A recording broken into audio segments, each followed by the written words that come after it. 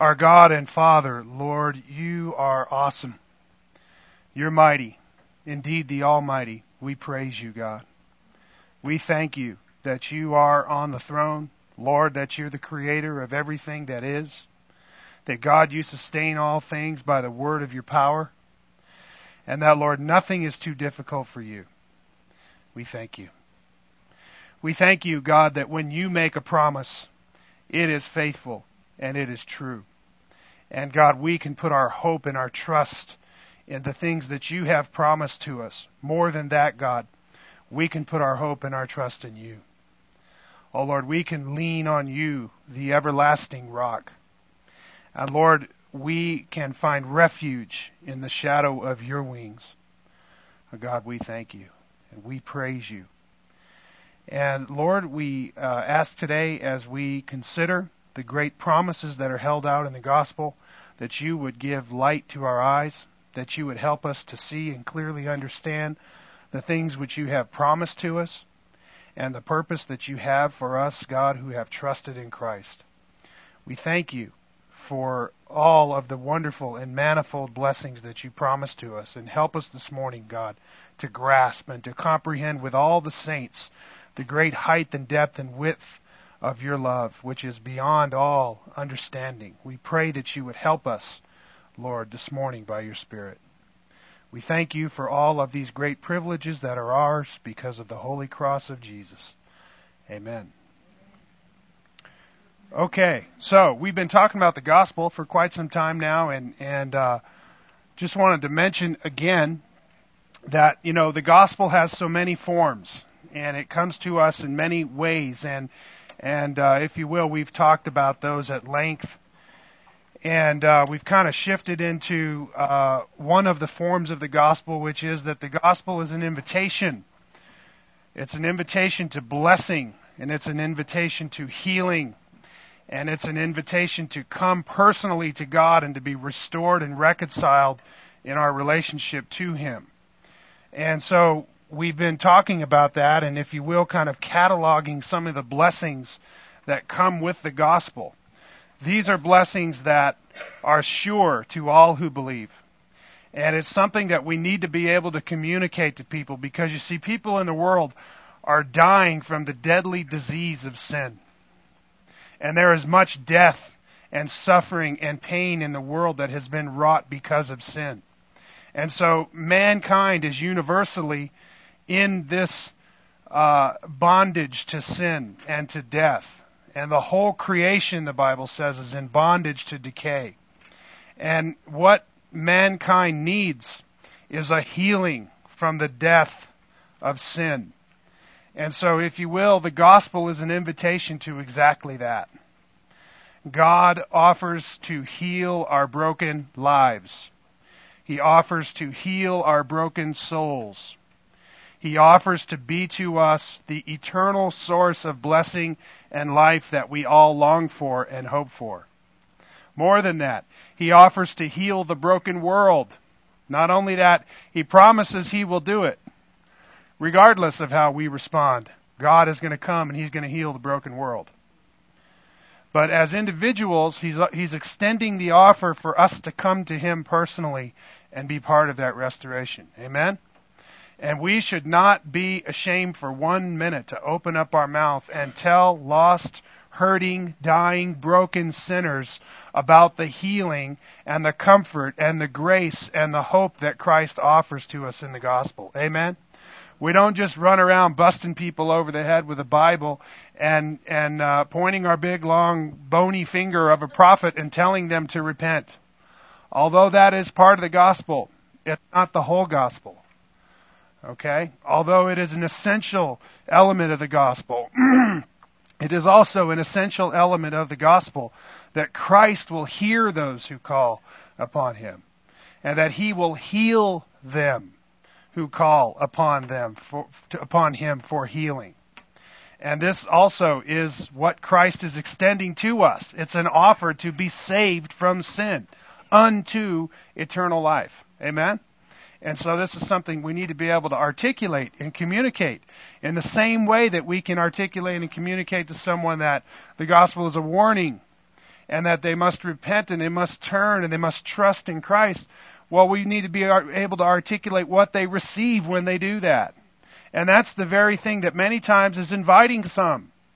Maybe it is that people are so hungry and thirsty for the promise and the hope of God that they're so darkened in their suffering and in their depression they can hardly grasp what it must be like to be able to be healed and to be fed and to come, their thirsty souls longing for some real drink. Amen? Like the woman at the well. You know, that was Jesus' promise. He didn't bop her on the head about repentance. Are you with me? Now, some needed that, but obviously she didn't. You remember she was the one who'd been married, 4 or 5 times, and her sin was obvious to Christ and to her, right? But what Jesus was offering was water that wells up to eternal life. Amen? And he was offering water where if she would drink, she would never be thirsty again. Amen? And so often, people are running from relationship to relationship in their life, looking for something that will quench their thirst. And they cannot find it. Or they run from idol to idol, from thing to thing to thing, to job to career to hobby to this to that, looking everywhere and searching endlessly for something to fulfill in the world. Amen? But Christ is the only thing that quenches the thirst that is created by sin. Amen? And so we need to be able to articulate that to people. So in so doing, we've been talking about the blessings that come through the gospel, and that God has promised so many things. There are so many, many promises in the Bible that are all ours in Christ. Chiefly among those is the fact that God himself has promised himself to those of us who will call upon him.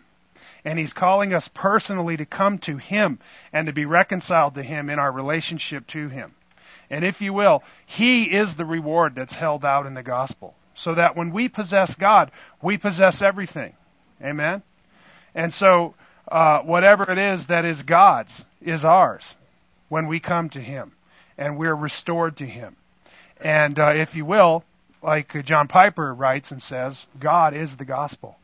God himself is what is held out to us in the gospel. And so, along with that, obviously, is salvation from sin, right? And healing and life and blessing and profound eternal promises beyond our imagination. Amen? And so much so that even in this life, God promises to be everything we need. So that when we need a shelter, he's our shelter. When we need a helper, he's our helper. Amen? When we're thirsty, he is the well that never runs dry, right? When we're hungry, he is the bread that came down from heaven, right? And he who eats of me, he says, will never hunger again. And so God is all of these things for us. He promises in this life to meet all of our needs, the Bible says, according to his riches in glory. Amen? You with me? And so that God has all the resources of God to meet our needs. And he's promised to meet them. Amen? So much so that David says, I never saw the righteous begging bread. Amen? But God cares for his people. And more than this, he's promised that through the gospel and through the power of the indwelling Holy Spirit, that he will literally change us and transform us so that we become like him. And we begin to experience the profound blessing of his character and his nature as the Spirit of God is conforming us into that very being and conforming us after his very image. So that we are now from our sick, broken, diseased selves being changed to become like Christ. So that we think like Christ and we feel like Christ. We feel with his compassion. And we think with his divine, heavenly, holy thoughts as the Holy Spirit conforms us more and more into his image, right? Through the Word, by the Spirit. Amen? And this is the process that we call sanctification. And so from the moment that we get saved, the sanctification process begins, and we begin on this path of being conformed into the image of Christ and changed into His likeness. And of course, last week, this is what we were talking about when we discussed how this Spirit is transforming us, as it says in 2 Corinthians 3:18, that we are being transformed into His image from glory to glory. So this blessing that comes to us in the gospel is that we ourselves actually are being changed and transformed into the very nature of God. It's not that we become gods, but that we become like God. And so God has given us those capacities when He created us. This is what it means that man was created in the image of God. He's the only unique being that has some of the capacities that are in the divine nature. Things like intelligence and emotional capacities, right? And so what God has done is He's made a being that has the capacity to be formed after His image and in His likeness. Amen?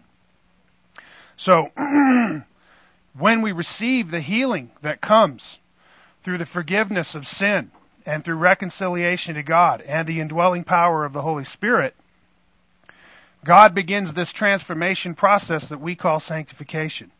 And the Bible says that whoever is in Christ is a new creation, and that we are being formed more and more into the image of God, and that the new man which is in us, the inner man, is being renewed day by day, and that it has, as Ephesians 4 says, the new self, which is in the likeness of God, has been created in righteousness and holiness of the truth.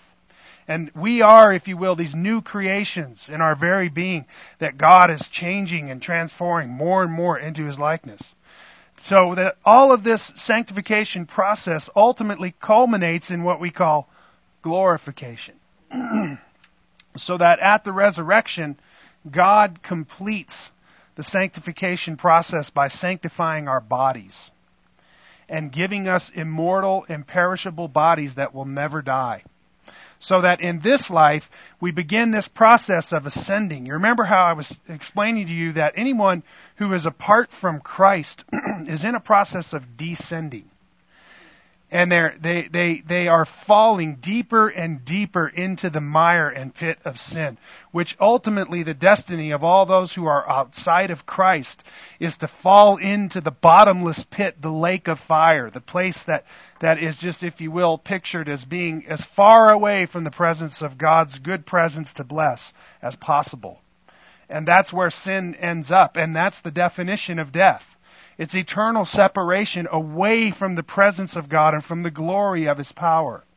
And so that it's a descending, it's a moving away down from every good and perfect virtue into every depressive, corrupt, wicked, vile thing that is apart from God.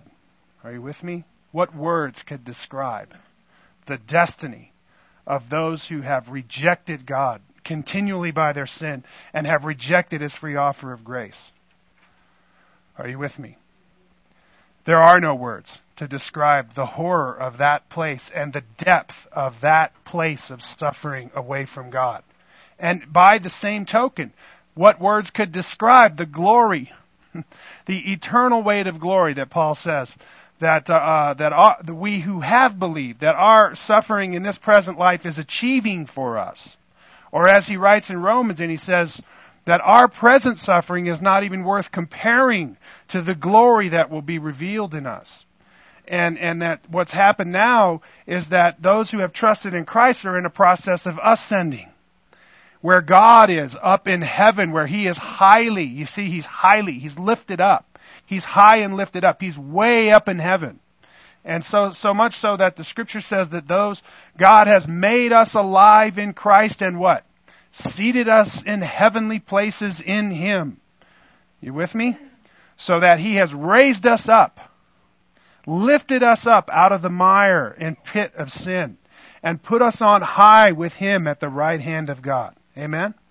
And so, if you will, the Bible uses these analogies of way down and way up. Okay? Real far down low and real way up high. Okay? And so now we're in this process of ascending and being transformed. So much so that we are ultimately going to culminate in receiving an eternal body. And last week I misquoted it. Somebody pointed out to me I was quoting Colossians 3:20, which says, "Children, obey your parents." And what I should have said was Philippians 3:20, which is the scripture that says that Christ is going to transform this earthly body to be conformed to His glorious body. Amen. And if you will, at the resurrection, we're going to be like Him. We're going to be transformed to be like Him, the Scripture says. And so that we're going to possess a body that's imperishable and immortal.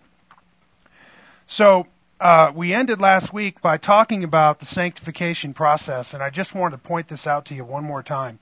At the bottom of page 110 is kind of a little chart that depicts the Scripture in 2 Peter chapter 1. On your handout it says chapter 2, 1 through 4. That's not right. It's 2 Peter chapter 1, verses 2 through 4. And that scripture there is also at the bottom of page 109. This is what it says. "Grace and peace be multiplied to you in the knowledge of God and of Jesus our Lord, seeing that His divine power has granted to us everything pertaining to life and godliness, through the true knowledge of Him who called us by His own glory and excellence. For by these He has granted to us His precious and magnificent promises, in order that by them you might become partakers of the divine nature, having escaped the corruption that is in the world by lust." And so, if you will, there's this process that's taking place. And it's through the knowledge, it's through the coming to know Christ and being restored to Him in our relationship. You see, knowledge is not just knowing things about God. Okay? Of course it is. It's essentially knowing things about God. But the thing is that we come to know them personally as we come to know God. Are you with me? And so it's the true knowledge of God is somebody that actually knows God. Or rather is known by God. Okay? You understand? In the New Testament, being known by God is being reconciled by God and being so much so that the Scripture uses the word foreknowledge. And this is this idea where God in eternity past has set His love upon us in such a way that in the course of time and space, He comes to know us personally and intimately through reconciliation. Okay? So that when the Scripture says in Romans 8:29, "For those whom God foreknew, He also predestined to be conformed to the image of His Son."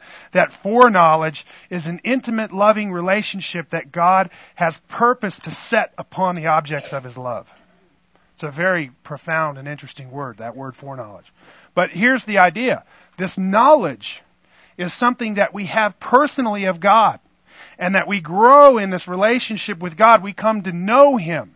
And God comes to reveal and manifest Himself to us so that we know Him in greater degree more and more as we face the diverse trials, joys, and sorrows of life. God is expressing and revealing and manifesting Himself to us.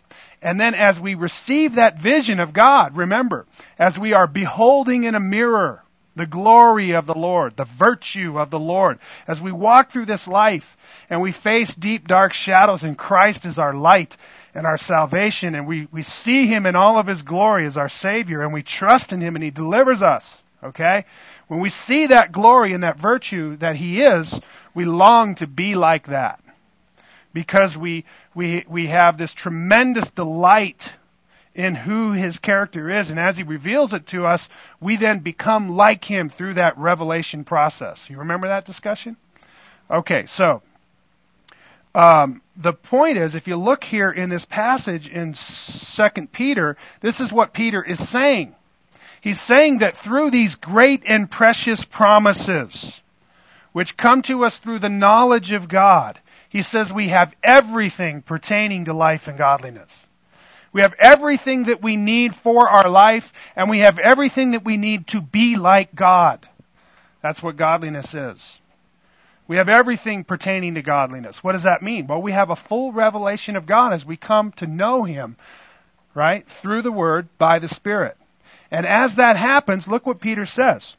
He says he has granted to us his precious and magnificent promises in order that by them you might become partakers of the divine nature. What's he saying? He's saying, as you live your life and you are contemplating and meditating upon the magnificent promises of God, right? That we, through that process of sanctification, as we come to know Him, right? It's through the knowledge that He grants us everything pertaining to life and godliness, and through the knowledge that grace and peace are multiplied to us. You see that? Through that process, we are, he says, becoming partakers of the divine nature. You understand? We're becoming like Him. And what is the divine nature? What is the nature of God? Are you with me? Well, what? God is love. God is holy. God is wise. God is patient. He's kind. He's gentle. He's humble in heart. Jesus says, come learn of me. He says, I'm humble. I'm meek. I'm lowly. Right? I'm so lowly, I'll condescend from heaven down to earth to come save you, wretched sinners. Amen? But He's also holy. He's perfect. He's loving. He's gracious. He's kind. He's compassionate. He's full of mercy and peace. Amen? All the paths of the Lord, He says, are mercy and what? Truth. God is true. Are you with me? This is the divine nature. This is what we're partaking of. All of these good blessings of God's being. Are you with me? That's why it's fundamental for a church to be continually and constantly reminding the church about the character and the nature of God. Because it's out of Him that all virtue flows. He is the definition of virtue. He's the thing that we worship when we come in the door on Sunday morning. What we're worshiping God for what? For the glory of His being. Because He's worthy to be worshipped. Why? Because He's so patient and so loving and so kind and so truthful and faithful and all of these things which make up the being of God. It's His being that we're worshiping because of the virtue that He is. Are you with me? It's a hard thing for me to articulate, but I'm trying to get it out. You know what I'm saying? It's just God Himself is so glorious in all of His virtue and His goodness. Okay? Which is what makes evil so evil and what makes sin so utterly sinful. That it's the antithesis of God, who is everything that is good. Are you with me?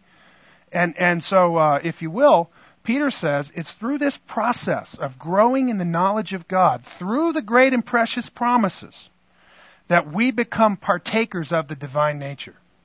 Now, why am I telling you all this? Because, family, this is a gospel promise to everybody who will trust in Christ. Not only that, it is the ultimate healing from sin. God takes our broken, ruined, desert waste places of our life. He takes us from the wilderness of sin into a land flowing with milk and honey. You understand? Where you live in a house you didn't build. And you drink from a grapevine you didn't plant. Are you with me? God built the house. And God planted the vine. And then He made it grow. You understand? And He brought you into this flourishing life of what? Of patience and kindness and compassion and goodness and all of those good virtues. Partaking of the divine nature. Are you with me? And so, if you will, the promised land of old, through the gospel, symbolizes for us that place of great blessing and flourishing in the partaking of the divine nature that is promised to us through the gospel.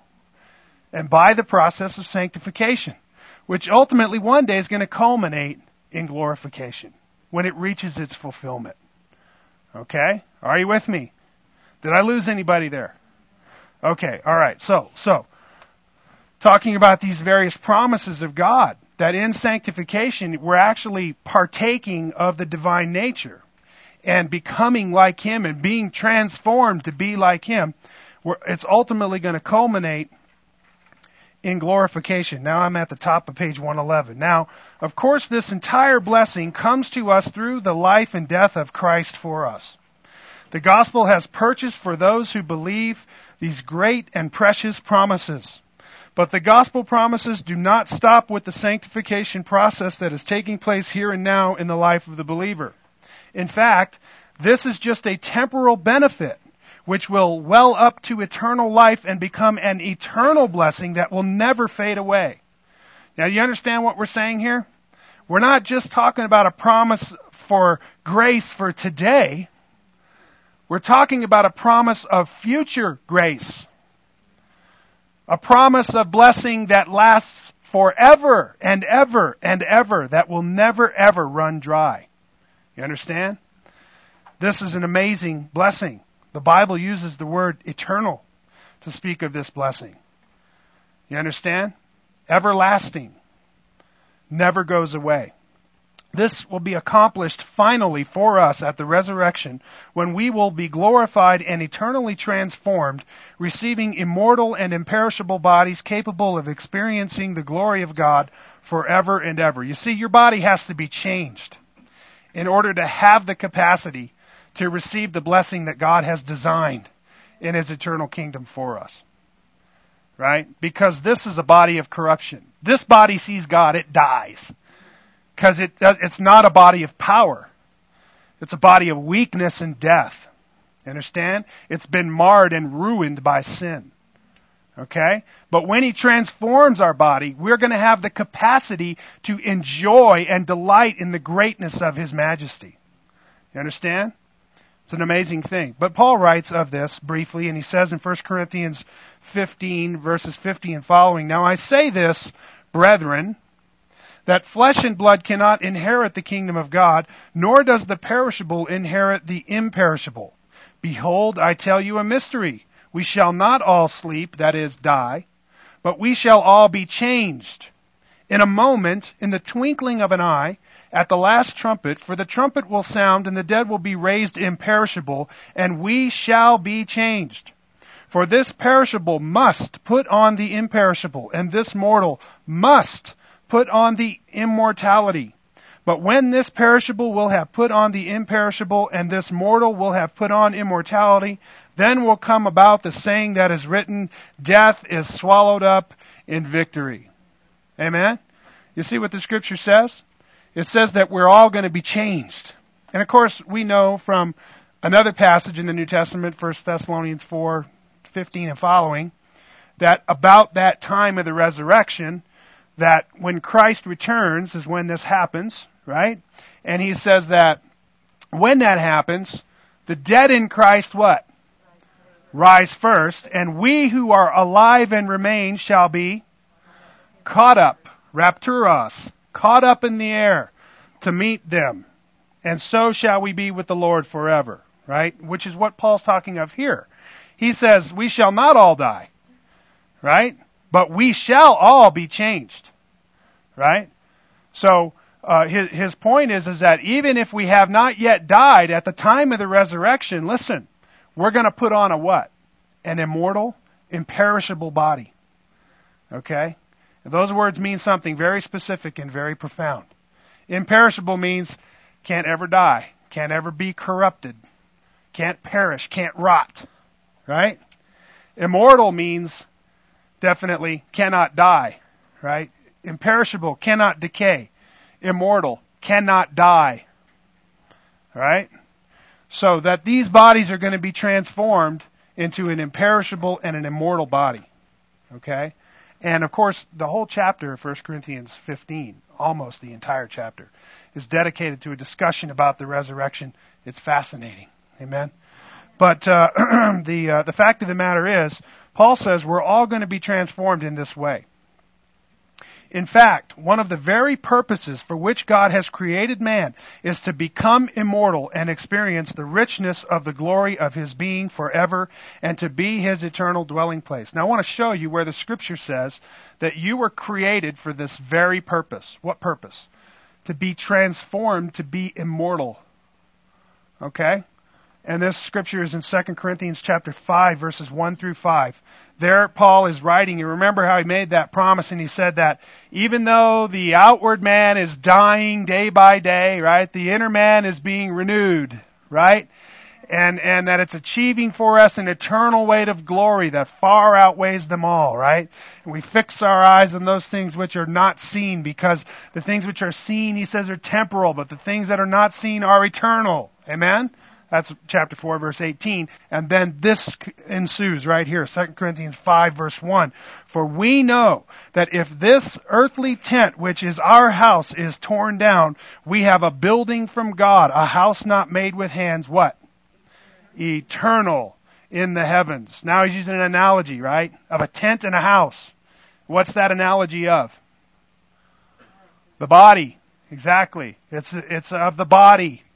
Okay, and if this body, the outward man that's dying, right, is perishing, if this body is torn down, we have a what? An eternal house, a building from God, right? He says. He goes on, a house not made with hands, right?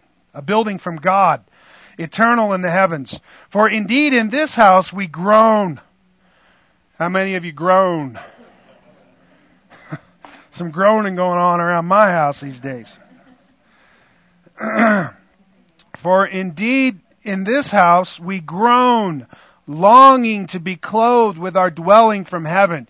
You want to know a sure sign you've been saved?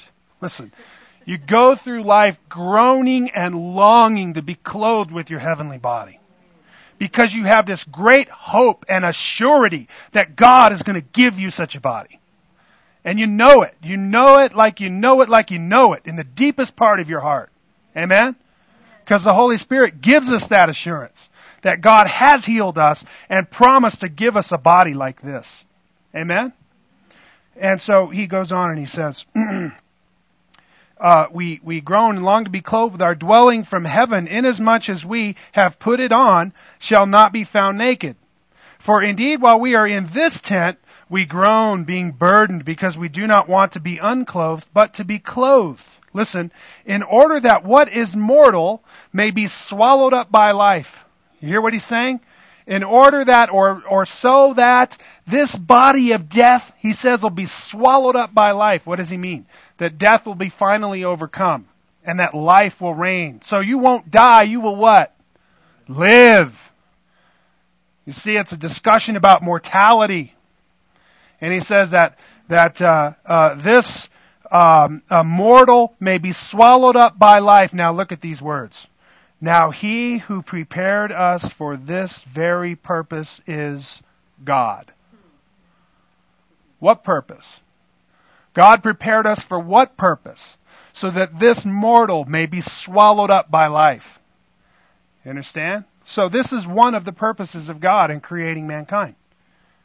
So that mankind ultimately falls into corruption, decay, which I could give you many verses where God is seen to be sovereign over that. Okay? Romans 11:32 for one. But the point is that but that God created us for that purpose, that we would fall and become mortal, right? So that he could do what? Swallow that mortal up in life, so that we can have an eternal house in the heavens, not made with hands, a building from God that he could give us. Right? So that through this whole process of dying and falling into the pit of sin, and God raising us up out of that and saving us from sin and death, so that we would be to the praise of the glory of his grace. And so that eternally in the heavens we would be these people filled with thanksgiving and glorious praise for God for what he's done for us. Amen? And that this relationship of creature to creator will go on in celebration throughout the annals and annals of eternal days, if you want to call them that. But there ain't no night in that place. Day just goes on. It's just a day. It's the day of the Lord. Amen? You with me? No night there. Because the Lord is their light. Christian believers have the promise of this eternal blessing because through repentance and faith in Christ, we have become children of God. This adoption into the family of God has given to us the benefits of eternal life, immortality, and an eternal inheritance of blessings beyond our greatest imagination. Now think about this. Now we're talking about being children of God. God's kids. Okay? And I'm introducing the concept when we talk about gospel blessings of inheritance. Okay? So everybody knows what an inheritance is, right? Especially if you have a rich old aunt or a rich old grandma who you're going to inherit a lot of worldly goods from. You get the picture, right? Well, how many riches do you think God has? And if you become His kids and you become the subject of His inheritance, what is it that you shall inherit? Are you with me? Let me suggest riches beyond your wildest imagination. Okay? I got to find a better term to use for that. But anyway, we can't possibly imagine the blessing of the inheritance in glory in the saints. Are you with me? But this is exactly what the gospel promises to us. Through the gospel, we become adopted into the family of God to be loved by Him and as His very own children. And so the scripture would say, 1 John 3, 1 and 2, see how great a love the Father has bestowed on us, that we should be called children of God, and such we are. For this very reason the world does not know us, because it did not know Him. Beloved, now we are children of God, and it has not appeared yet as what we shall be. We know that when He appears, we shall what? Be like Him, because we shall see Him just as He is. You understand? Now, in certain theological circles, this is called the beatific vision. You know what it means? It means ultimately you're going to see God. And when you see God, you remember how I was telling you that salvation is a revelatory process? And what's happening is we're beholding as in a mirror the glory of the Lord. We're being transformed. So as we're walking through this life and we're facing these trials and all the joys and the sorrows of life, and we're seeing God, we're His people, He's our God, He delivers us, we praise Him, we go through all of these great times of worship and tremendous lows of suffering and depression, and God meets us even in that dark place, in that valley of the shadow of death, and we're walking through all the problems of Christian sanctification. And God's manifesting Himself to us. And as we see Him in all these manifold ways, right, we come to know Him and glorify Him for who He is. Well, that's a revealing. God is revealing Himself to us. So that ultimately what happens at the resurrection is God simply gives us eyes to see and shows us Himself. And when we see God, when we have a revelation of who God is, we will be ultimately transformed. And so much so, we will be immortal and imperishable. This is what John says. He says, listen, we shall be like Him. Why? For we shall see Him just as He is. You understand? We're going to get the ultimate vision. We're going to get the ultimate revelation. That revelation is so immensely powerful, it will transform us to be immortal and imperishable. That's what that is. You dig into this subject of the beatific vision, you'll see what I'm talking about. It's all through the Scripture. Jesus makes these kind of promises, Blessed are they who mourn, right? For they shall be comforted, right? I forget the one where He says, blessed are they, for they shall what? See God. Right? And there's this whole thing about God hiding His face in Scripture. Or how about when you want to bless somebody, right? In the Old Testament, right? The Numbers blessing, right? That God will what? Make His face to shine upon you, right? And that when God passes by Moses and stuffs him in the rock, right? He says, when I come by, I've got to put my hand so that you cannot see my face. You can only see my back, right? Because you're living in a mortal body, Moses. You see this face and you are going to burn up like a meteor hitting the sun, man. You with me? But you see, at the resurrection, it's a different story. He gives us a body that has the capacity to endure the beatific vision. And that thing right there is the ultimate fulfillment of man's soul. I won't bore you with the details. Okay, blessed are the pure in heart, for they shall see God. Right? And we need to have this idea in our head that we will see God. That we're going to see God. Do you know what that is? is something far beyond anything we can comprehend. Okay. We shall be like him, for we shall see him just as he is. Okay? Romans 8:14 and 17, for all who are being led by the Spirit of God, these are the sons of God. For you have not received a spirit of slavery leading to fear again, but you have received a spirit of adoption as sons, by which we cry out, Abba, Father, right? You've received a spirit of dependence by which you cry out to God. Are you with me? And he goes on, he says, the Spirit himself bears witness with our spirit that we are children of God. And if children, heirs also, heirs of God and fellow heirs with Christ, if indeed we suffer with him, in order that we may also be glorified with him. Now, imagine the splendor of this glorious gospel promise. If children, heirs also, heirs of God and fellow heirs of Christ. Okay, now think about what the Bible is trying to communicate to us when it says that we're going to be heirs of God and fellow heirs with Christ. This is a promise of blessing. It's a promise of abundance and fulfillment. As in Ephesians chapter 1, Paul says that in him also we have obtained an inheritance, having been predestined according to his purpose, who works all things after the counsel of his will, to the end that we who were the first to hope in Christ should be to the praise of his glory. Paul describes Christians and their relationship of love being predestined by God, and this is what he says. He says, we have obtained an inheritance. We have obtained an inheritance. In the same chapter in Ephesians 1, he's praying for the church. And what's he praying? He's praying that God will give them eyes to see what this thing is. Look, verse 18. I pray that the eyes of your heart may be enlightened, so that you may know what is the hope of his calling, what are the riches of the glory of his inheritance in the saints. You see that?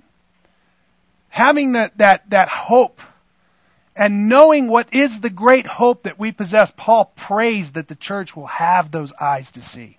You understand? It's only eyes of faith that see this great hope of God and understand the magnanimous nature of it. It's something beyond our wildest comprehension, so much so that Paul calls it the riches of the glory of his inheritance. What is that? Are you with me? It's something amazing. I wish I had words to try to describe it. Amen? I suppose all I can do is pray for you to have eyes to see it. Just like Paul. Obviously, the words elude him. Amen? But I want to tell you, family, we have reason to hope. We have good hope. Amen?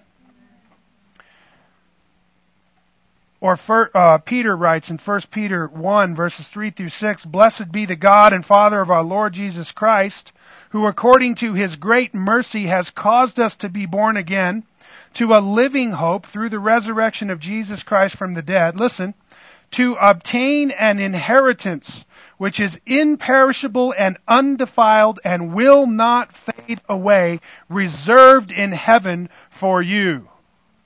Amen? You see that? He's caused you to be born again, right? To what? To a living hope. A hope that's alive. A hope of what? To obtain an inheritance, which is imperishable and undefiled and will not fade away, reserved in heaven for you. Amen? And every Christian has this. Every Christian has this hope. They realize that this place is a train wreck. Amen? And that it is just descending into the pit of despair. The whole world has gone awry. The second law of thermodynamics, right? Everything in the world is going from order to chaos. It's a proven scientific law. There is nothing in the world that is not going from order to chaos except Christians. Because God has healed us from sin and death, and we're no longer in bondage to decay. Yet we have an inheritance in heaven that is kept by God's power, reserved in heaven for us, which is what? Imperishable and undefiled, according to the riches of the glory of God. He has this thing laid up for us. Amen? And this is our great hope. We realize, family, look, we should not fear death as Christians. It's just a doorway into the glory of heaven. Good night, get me there now. Are you with me? You understand what I'm saying? It's not just some kind of, spiritual, uru guru that I work myself up into. It's the promise of the faithful and true God. That is my possession. I have it because I have Him and I'm in Him.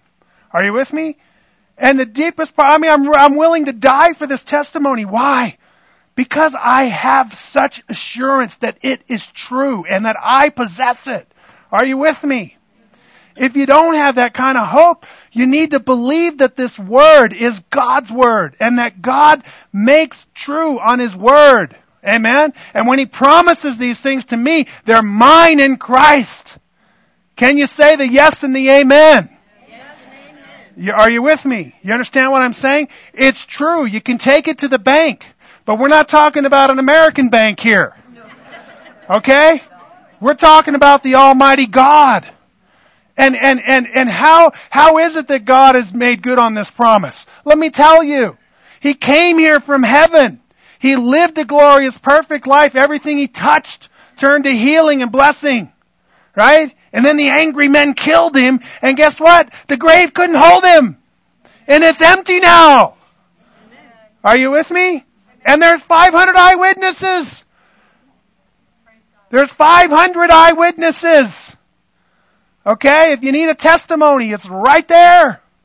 And Jesus is risen.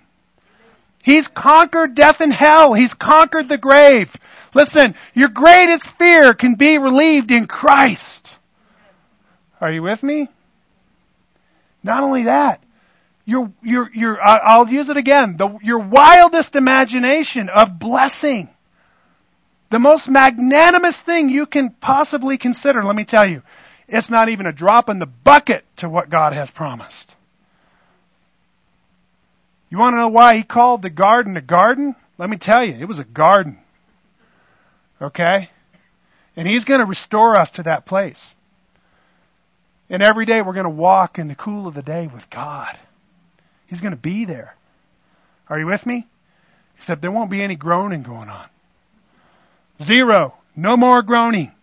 No more mourning. No more dying. No more pain. For the old order of things has passed away. Behold, I'm making all things new. Are you with me? That's God's promise. This is what we believe in when we come to Christ and we trust Him. You understand what I'm saying? Who would turn down such an offer of blessing? Right? If only we had eyes of faith to grasp it. Are you with me? But family, it's only you and me who have running around in this world with this knowledge. It's only you and me who got our nose in the book every day, just looking at all of that glory and blessing and cataloging it in our minds and in our hearts and hoping desperately for it to come soon. Amen? Are you with me? So we are the ones who can offer these words of life to those who so desperately need it. Are you with it? If God were going to promise you something in accordance with the greatness of His majesty, what do you suppose it would look like? Well, exactly what He promised you. What more could He promise you? Tell me, what more could He promise you? Can you think of one thing? That's the thing. The more I think about this thing that God has promised, it's like there isn't anything greater. It's the greatest of all things. It's beyond. It's beyond. It's like God. It's otherworldly. Amen? So then, what human words can describe the splendor and glory of these promises from God to those who believe in Jesus the Christ? None indeed. Learn then that the gospel holds out amazing blessings for those who believe, which are beyond comprehension. Christ is an eternal fountain of life benefits, both temporal and eternal, for all who trust him for salvation from sin and death. So I want to just kind of summarize this by, I want to say something about your best life now. Okay? Because I want to tell you, your best life now is a true promise. And you know, so often we look at the Christian life as being hard. And I want to tell you, there is a very real sense in which being a Christian is tough stuff. It's hard. It's not easy. You know, you find yourself swimming against the current, always and continually and constantly. Not only that, your old sinful self is hell-bent on its own, right? And it seems like you're constantly dragged away by the temptations of the world. And you, for all your worth, you can't stay on the path, right? God has to keep picking you up and putting you back on the path, right? It's the problem with a living sacrifice, right? It keeps getting up off the altar. Right? You with me? But the point is that, you know, family,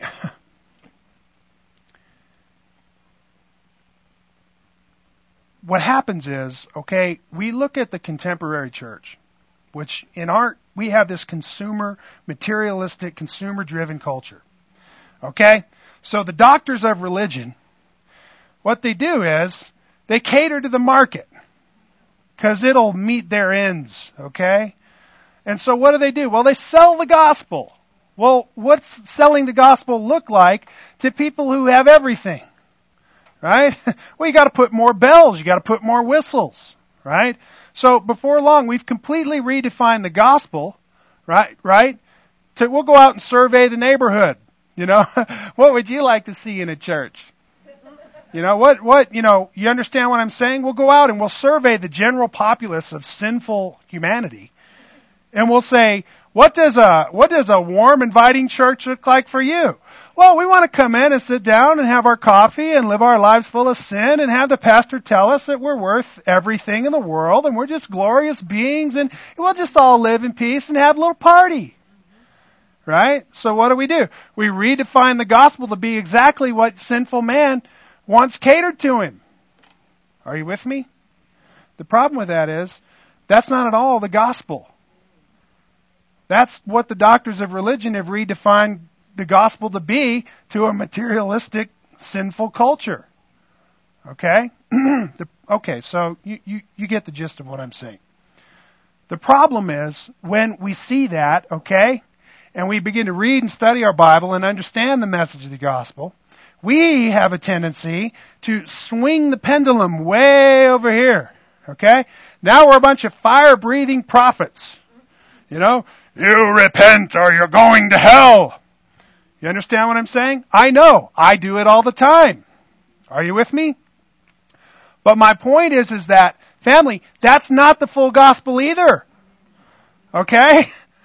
Listen, Jesus promises your best life now. Let me tell you, it happened to me 18 years ago on February 1st, 1991.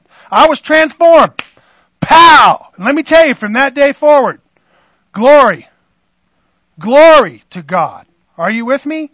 I mean, I couldn't be, if I had started writing a book now, it would take me 20 years just to talk about the beginning of the blessing that Christ has brought into my life. And how He's healed me and filled me with His joy and His peace and His glory and His hope. On my darkest day, I have hope. Are you with me? You understand what I'm saying? And He does change our life. He fills our life with blessing. He promises to meet every need we have. He fills our life with things like peace and joy and patience, things I can't buy with money. How can I overcome my anger problem with money? I can't. But God, the knowledge of God by the Holy Spirit has power to demolish the stronghold of anger in my life and turn my angry heart into a peaceful heart that's content. Are you with me? Christ comes in, He transforms the life. And it's your best life, I promise. Okay? And so all I'm doing is giving you an appeal not to reduce the gospel and let the pendulum swing way over here. Okay? True, you don't believe the gospel, you're going to hell. True. Okay? But let me tell you, if you'll believe, God is promising you an inheritance and glory beyond all you can ask or imagine. He's promising to come to you in your life and save you out of the pit of despair and depression and fill your heart with joy and heal your broken life and take you from that desert place of thirst in the wilderness of sin and fill your life with fountains and rivers. Are you with me? And this is the gospel that we preach. It's a full gospel. Not only that, listen, God's going to come and heal this whole world and fix all these problems. You know, men keep trying to govern the world, you know, and they just make a train wreck out of the thing. Right? Hello? Right? Isn't that what God said? I mean, that's what God told us. He said, look, the day you eat from the tree, you shall surely die. Look around. People have been dying ever since. Okay? And it's just, it's waxing worse and worse. Ultimately, it's going to culminate in Antichrist ruling and reigning in the world, causing astounding devastation. So much so that if God doesn't cut short those days, no flesh would survive. You understand what that day looks like? That's where we're headed. You're wondering if things are headed off the track, out of control? You're right. They are. You with me? So, this is a plea. Don't reduce the gospel to any one thing. Okay? But have it in all of its fullness. And let the Holy Spirit lead you when you're trying to minister the gospel to somebody. You know? It may just be that woman that needs the promise of water that never goes dry, who's well aware of her sin and well aware she needs to repent. Amen? And there's a time even to tell her you need to repent, right? In fact, you'll get to that part. But the fact of the matter is, you may also be talking to a guy who's, hard-headed and unwilling to repent and needs to be warned. If you don't turn, your trouble is going to come down on your own head. And sometimes that's what people need to be told, very straightforwardly. Amen? But I'm confident that the Lord will lead you. But even for him, there is a promise of blessing if he'll turn. So, again, if you will, I want you to see that the gospel has many forms. And that gospel needs to be explained to people so that they can have their eyes open and see. This is how God saves people, right? The gospel is the power of God unto salvation. Okay? And so we've been talking about what is the gospel? Well, essentially, right? God is our righteous judge and our holy creator, right? We sinned against him in the garden and we're now subject to sin and death, right? God has provided Christ as a sacrifice for our sins to buy us back from sin and death and give us a new and living way whereby we learn how to love each other and how to love God, and for a Savior to follow. Amen? And so that's what we do. We respond to him how? Repentance from our sin, turning away from our evil, wicked ways, and turning unto Christ to trust him to save us and to follow him. And in trusting him, we receive his righteousness so that we're accepted now in the sight of God. So we don't follow Christ to be saved. We follow Christ because he saved us. Amen? You with me? That's the essential message of the gospel. But consider all the other promises of the gospel that come with it. Listen, God's going to come soon. He's going to bring his kingdom to the earth. He's going to change the whole place. He's going to fix it. God is going to fix it. You better believe it. But first, he's going to destroy it. Are you with me? And that's the other thing. You talk to people in today's culture and they think, vote for this guy or vote for that guy. They're going to fix it. And they don't have a clue. They don't even realize this world is not fixable by man. In fact, what we have is what man has done in all his efforts to fix. Amen? You with me? Okay, I'm rambling at this point. Let's pray. God our Father, Lord, we look at some of these promises that are in your word to us, and they are hard to grasp. But I pray, Lord, that the eyes of our hearts would be enlightened to the hope of our calling. Father, that we might have eyes to comprehend, a spirit of revelation, God, that you would grant us to see the riches of the glory of the inheritance in the saints that is ours through trust in Jesus Christ. I pray, Father, that you would help those who are hurting and downcast, depressed. Lord, encourage them with good hope. Soon and very soon, Lord, we're going to come to see you. You're going to come to see us. Lord, we long for that day. We long to be clothed with an imperishable body, for death to be swallowed up by life. Father, come quickly, we pray. Come and make the world right, and take us to be where you are. In Jesus' name we pray. Amen.